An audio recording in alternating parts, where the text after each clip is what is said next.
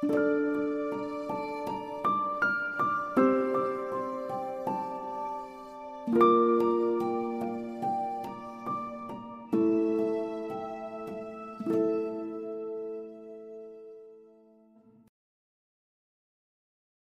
Wonderful Wizard of Oz.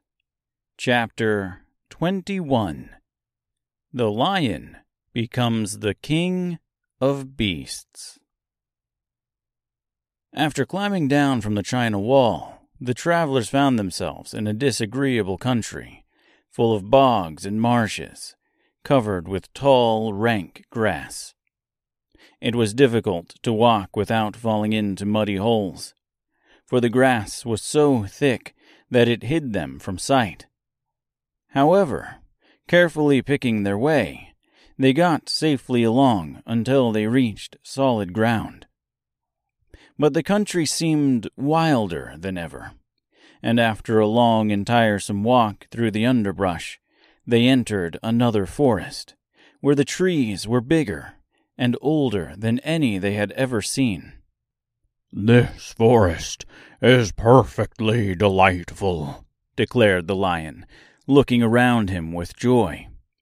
"Never have I seen a more beautiful place." "It seems gloomy," said the Scarecrow. "Not a bit of it," answered the lion. "I should like to live here all my life. See how soft the dried leaves are under your feet, and how rich and green the moss is that clings to these old trees. Surely no wild beast could wish a pleasanter home." "Perhaps there are wild beasts in the forest now," said Dorothy. "I suppose there are," returned the lion, "but I do not see any of them about." They walked through the forest until it became too dark to go any farther. Dorothy and Toto and the lion lay down to sleep, while the Woodman and the Scarecrow kept watch over them as usual. When the morning came, they started again. Before they had gone far, they heard a low rumble, as of the growling of many wild animals. Toto whimpered a little, but none of the others was frightened, and they kept along the well-trodden path until they came to an opening in the wood, in which were gathered hundreds of beasts of every variety. There were tigers and elephants and bears and wolves and foxes and all the others in the natural history. And for a moment, Dorothy was afraid, but the lion explained that the animals were holding a meeting, and he judged by their snarling and growling that they were in great trouble. As he spoke, several of the beasts caught sight of him, and at once the great assemblage hushed as if by magic. The biggest of the tigers came up to the lion and bowed, saying, "Welcome, O King of Beasts. You have come in good time to fight our enemy and bring peace to all the animals of the forest once more." "What is your trouble?" asked the lion quietly.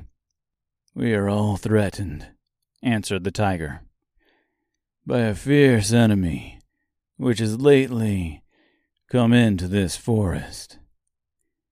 It is a most tremendous monster, like a great spider, with a body as big as an elephant, and legs as long as a tree trunk. It has 8 of these long legs, and as the monster crawls through the forest, he seizes an animal with a leg and drags it to his mouth, where he eats it as a spider does a fly. Not one of us is safe while this fierce creature is alive, and we had called a meeting to decide how to take care of ourselves when you came among us." The lion thought for a moment. "Are there any other lions in this forest?" he asked. No. There were some, but the monster has eaten them all. And besides, there were none of them nearly so large and brave as you. If I put an end to your enemy, will you bow down to me and obey me as king of the forest? Inquired the lion. We will do that gladly, returned the tiger. And all the other beasts roared with a mighty roar. We will! Where is this great spider of yours now? Asked the lion.